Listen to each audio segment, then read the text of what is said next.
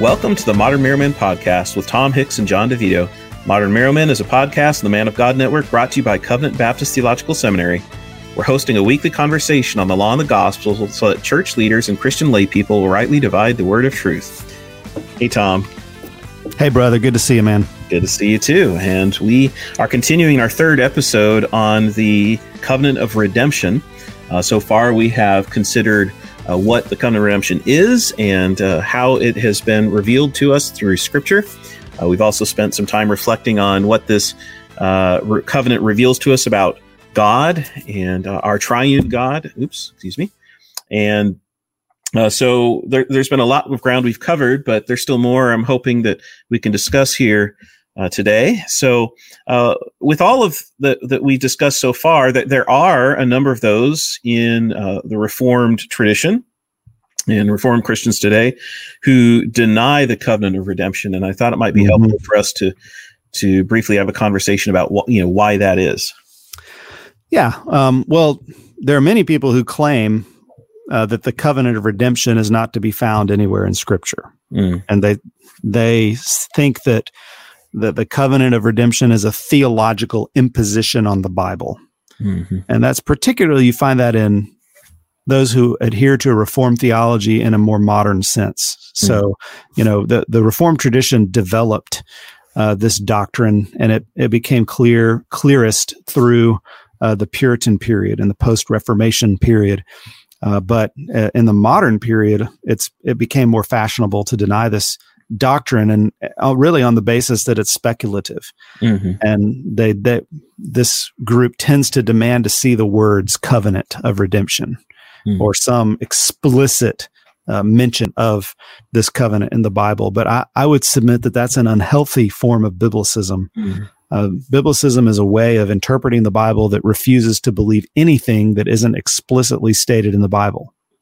So D.B. Riker, for example, defines Biblicism like this. He says, Biblicism is the rejection of everything not explicitly stated in the Bible and the dismissal of all non-biblical witnesses. So biblicists deny the covenant of redemption, the covenant of works, and the covenant of grace, and many other biblical doctrines as well. That really is a common way of Christians today reading Scripture, and yet, frankly, how much truth we miss when we don't consider the teachings of Scripture, the broader development of doctrine, and of course the tradition that then reflects upon these things and brings them out in the context of history and the error and controversies that are faced.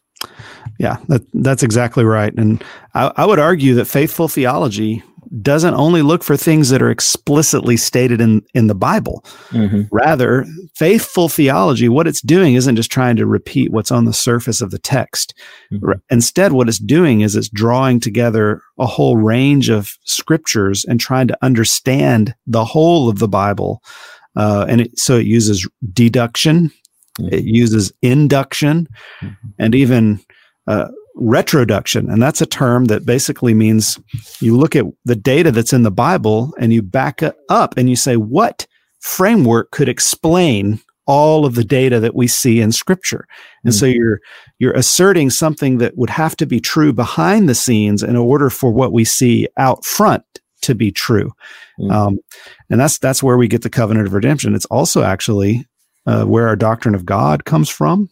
And the doctrine of the Trinity is, a lot of the language that we use in expressing those doctrines isn't found directly in Scripture, but rather is trying to explain all the different ways that the Bible speaks about God. And so we won't get into them here because we dealt with them in the last episode. But in short, I think we see this, or the last two episodes ago, we see this covenant in Luke 22:29, Isaiah 42, Isaiah 53 and 54, John 17, and so on. And so that's one argument that some have made, even those who say that they're Reformed and are in the Reformed tradition in the modern period, that they're against the covenant of redemption. They say it's too speculative. Right, but there are other objections raised, right? I mean, yes, yeah. So, some argue that they make an argument against the covenant of redemption based on their own definition of covenant. Mm-hmm. And when we talked about the covenant of redemption originally, we said it's improperly so called a covenant. It's an analogy to call it a covenant. So we tried to caveat that at the very beginning. But some define covenant in such a way, and they think of covenant so rigidly that it automatically excludes any notion of a covenant of redemption. So take a single definition of covenant and they apply it to all other covenants. So, for example, if you believe that all covenants must include a curse and a threat for disobedience. Mm-hmm. So say you're taking the suzerainty covenants or the Mosaic covenant, and you think that's what a covenant really is, or even the Abrahamic, which there's a threat for failing to obey the command to be circumcised, you'd be cut off from your people. And if that's what you think a covenant is essentially, well, then there can't be a covenant of redemption because the Father never threatened Jesus with a curse for disobedience. That's unthinkable. Mm-hmm. He's impeccable. He could not have sinned. He was certainly going to fulfill the terms of this covenant. So if you take one definition of covenant like that and you apply it to all covenants, then the covenant of redemption can't be a true covenant. But the problem with this is that it refuses to allow covenants to be defined on their own terms. Not all covenants in the Bible are the same. And again, I argued in a couple episodes ago that the covenant of redemption is really an analogy of a covenant. It's a way of speaking about God's eternal decree, which accounts for the divine mission of redemption without separating any of the acts of the Trinity. Mm-hmm. Mm-hmm. Yeah. Well, again, helpful clarifications, brother, in doing that. What about those who see this as a attack, or that it's not consistent with the doctrine of divine simplicity? Yeah, there are those who are very nervous about the covenant of redemption because they think it undermines the doctrine of God. Mm. And the argument goes like this, that if God has one will, and God's will is his essence, which it is, then it's impossible to think of the persons of the Trinity covenanting with each other, because that would imply a divided will. Mm-hmm. They say the covenant of redemption implies more than one will in God, that the Father wills one thing, the Son wills another, and the Spirit another. But I would argue that's just a misunderstanding of what the way the best of our tradition articulated this covenant. For example, John Owen writes this. He says, "The will of God as to the peculiar actings of the Father in this matter is the will of the Father. Mm-hmm. And the will of God with regard to the peculiar actings of the Son is the will of the Son, not by a distinction of sundry wills, but by the distinct application of the same will unto its distinct acts in the person of the Father and of the Son." So notice that it's not like this. It's not as though the Son activates the will of God in one sense, and the Father activates the one will of God in another sense. It's not like the will of God is a piece of machinery that each person of the Trinity gets to take turns using. That's wrong. That's tearing God apart. Instead, the works of the Trinity are inseparable and indivisible. Mm-hmm. And certain acts of God are appropriated to a certain person in a way that corresponds to that person's eternal subsistence. Mm. And in Isaiah's servant songs, for example, when it speaks of the Son's obedience to the Father and the Spirit's indwelling of the Son, it's really not talking about any odd intra-acts of God. It's talking about the incarnation and Christ's obedience according to his human nature, not any acts within the life of the Trinity itself. And so I don't believe that, that it's wrong to use the terminology, our confessional terminology of a covenant among the persons of the Trinity eternally. Amen. Amen. That's helpful, brother. Well, let's, after the time we spent speaking of these things, considering them in light of Scripture, even maybe addressing some of the debates and controversies that have arisen over the covenant of redemption, let's get a little more practical for a moment and reflect on what this means for us as gospel ministers, for those in pastoral ministries. Mm-hmm. How do you see the covenant of redemption impacting our ministry as pastors? Well, I would say if we correctly understand this, what the covenant of redemption is, that it's really at the heart and center of our ministry. Mm. that we should preach this covenant as the greatest comfort and delight of believers, because it's all about a full and complete salvation. Mm-hmm. So this covenant says we don't work to save ourselves. Mm-hmm. We should preach that to the people. You don't work to save yourself. Christ does all the saving. Mm-hmm. This covenant of Christ's works is the reason we can trust him. Mm-hmm. We're not trusting our works. We trust him. It's the foundation of our assurance and of our humility. If we thought we were saving ourselves, or if we thought our works contributed to the accomplishment of our redemption, we would be proud, right? Mm-hmm. So the way we can be humble is to realize that he has done it all. He has accomplished the totality of our redemption, and he will apply the totality of it as well. Mm-hmm. And so pastors should preach this way. They should also preach and apply the covenant because of all the wonderful graces and gifts that are in it. Above all, what is the gift of the covenant of redemption? It's Christ himself. Mm.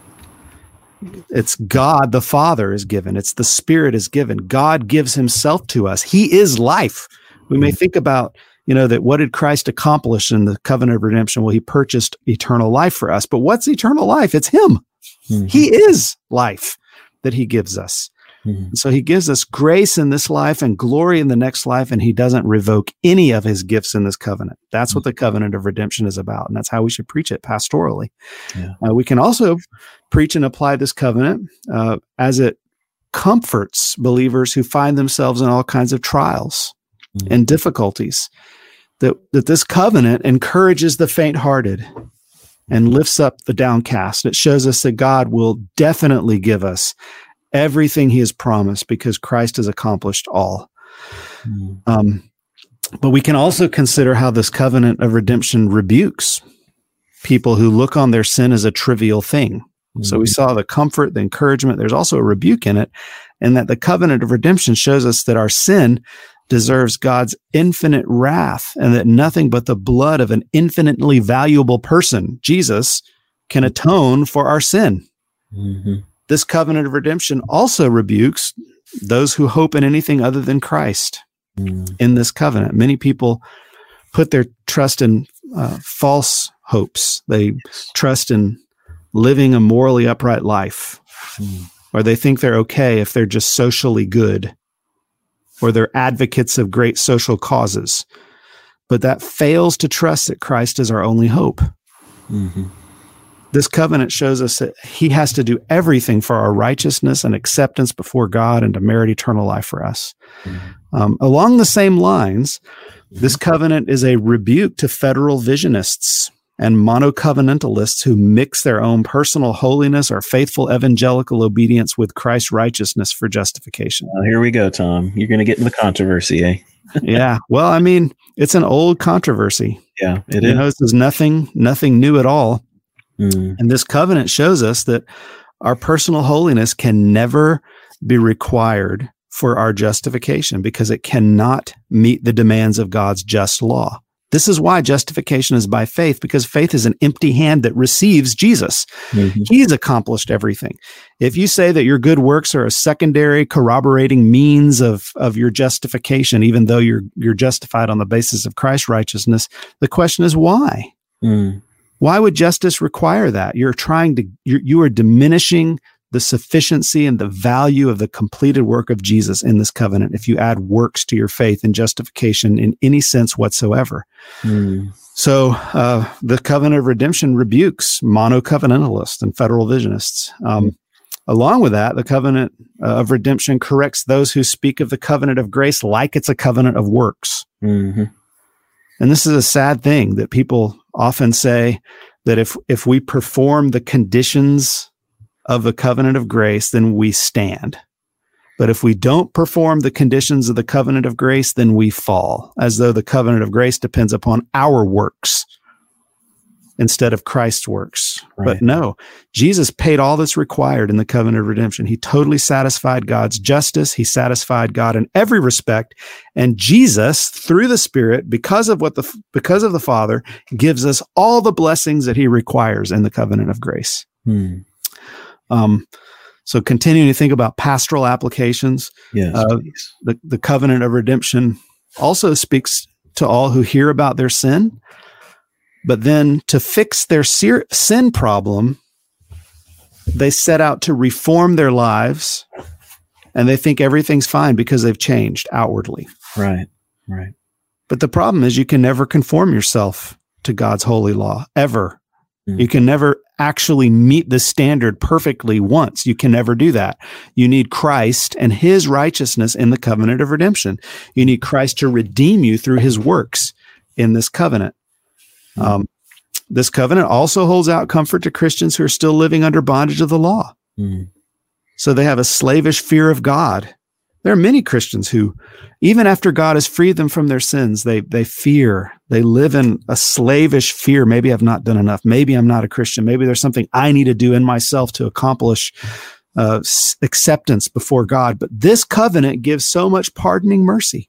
It says, lean upon Christ. Rest in him and put aside your slavish fear. And because of Christ's work in this covenant, God says, I will forgive their iniquities and remember their sins no more. And this is the basis of our consolation and of our comfort, is what Christ has done, not what we do. The covenant of redemption also warns those who lead ungodly lives. So some people will say, well, if the covenant of redemption accomplishes all that God requires for his justice, then why should you live a godly life? Well, this covenant itself rebukes you if you think I can continue to live in wickedness or in sin or unbelief. Because in light of such graces in this covenant, why would you cling to your wicked lusts over Jesus? Why would you do that? Why wouldn't you humble yourself and cast yourself by faith upon Christ, who has bought for you so great a salvation, who's such a great Savior, Lord, and King, and hate and forsake your sin because it's displeasing to God? Christ gives you life. He gives himself to you as a gift of free grace, which he purchased in this covenant. So that means you can take up your cross. That means you can lose your life in this world in order to enjoy him in the next. That means you can keep his commandments no matter what it costs you, because Christ certainly gives you eternal life. You can know he is yours. He'll not leave you or forsake you, which means you can forego earthly pleasures of sin and repent and pursue him. Also, people struggle for their assurance of salvation. How often we hear about that as pastors. I know, yes. And they're afraid they might leave God or run to some other false god. Well, if that's true of you, beloved, then look to this covenant. Christ will win your heart to himself. He'll put the fear of him in your heart, and he won't let you fail. He'll uphold you by his right hand. His perfect works in this covenant means he will not stop until he finishes all that he began in you, and you can be sure of it and persevere in him to the very end. Amen. You know, it's as we have been talking, what strikes me is how deeply practical doctrine is. Amen.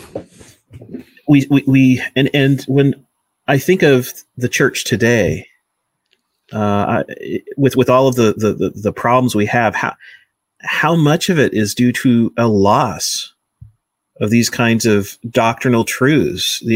There's almost this misunderstanding that, we need to focus on what's practical and what's just directly helpful to people from Scripture, and we don't need to worry about all that abstract theology.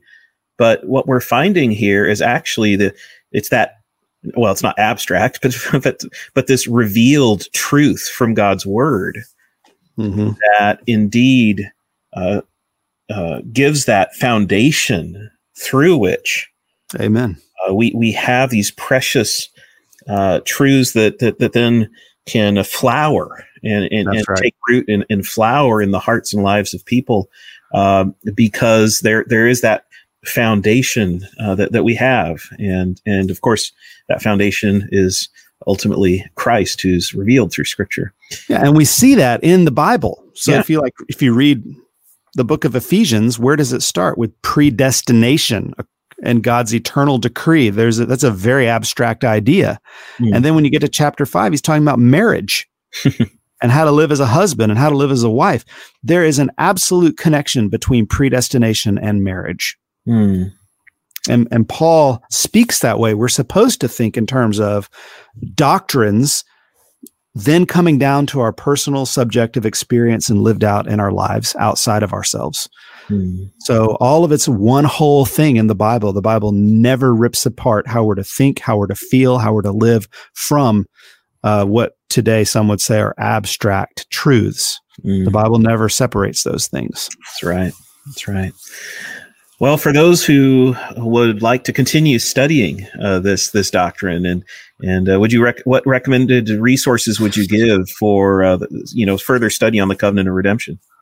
Yeah, well, one of the most helpful treatments today that's written in very readable language, that's a full book length treatment of the covenant of redemption, is from J.V. Fesko, and he wrote The Trinity and the Covenant of Redemption, and I think the exegesis in there and the reasoning in there is very good, and I highly recommend that J.V. Fesko on this doctrine.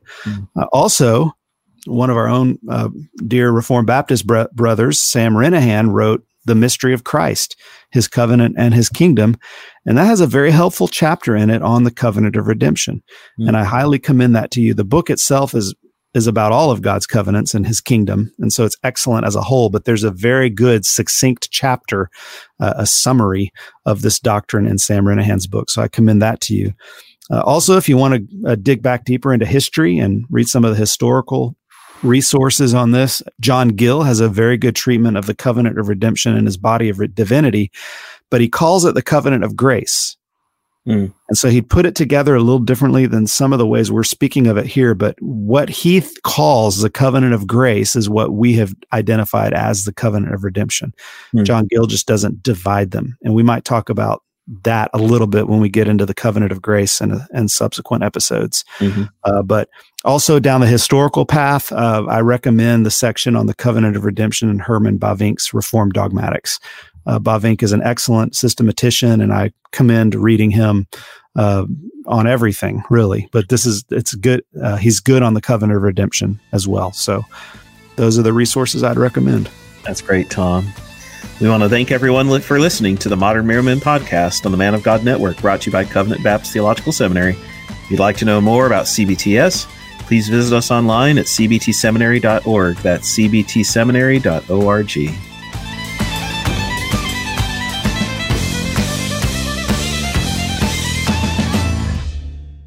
We're hosting a weekly conversation on the law and the gospel so that Christian leaders and, blah, blah. I knew that was going to happen one of these days. Been doing pretty well. All right.